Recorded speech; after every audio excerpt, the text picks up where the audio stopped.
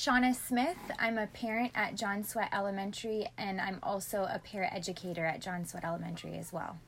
We've had an amazing experience every year. I think it's great that teachers can teach teachers, as well as coming and bringing our community together to make math fun. I think it's inspired us to really do other things outside of your usual workbooks or applications online that are math driven, and it gives us the opportunity to do fun things together as a family, like games that were introduced at Math After Dark. It sort of takes the stress away of working on math together and having there be that anxiety that can sometimes come with it.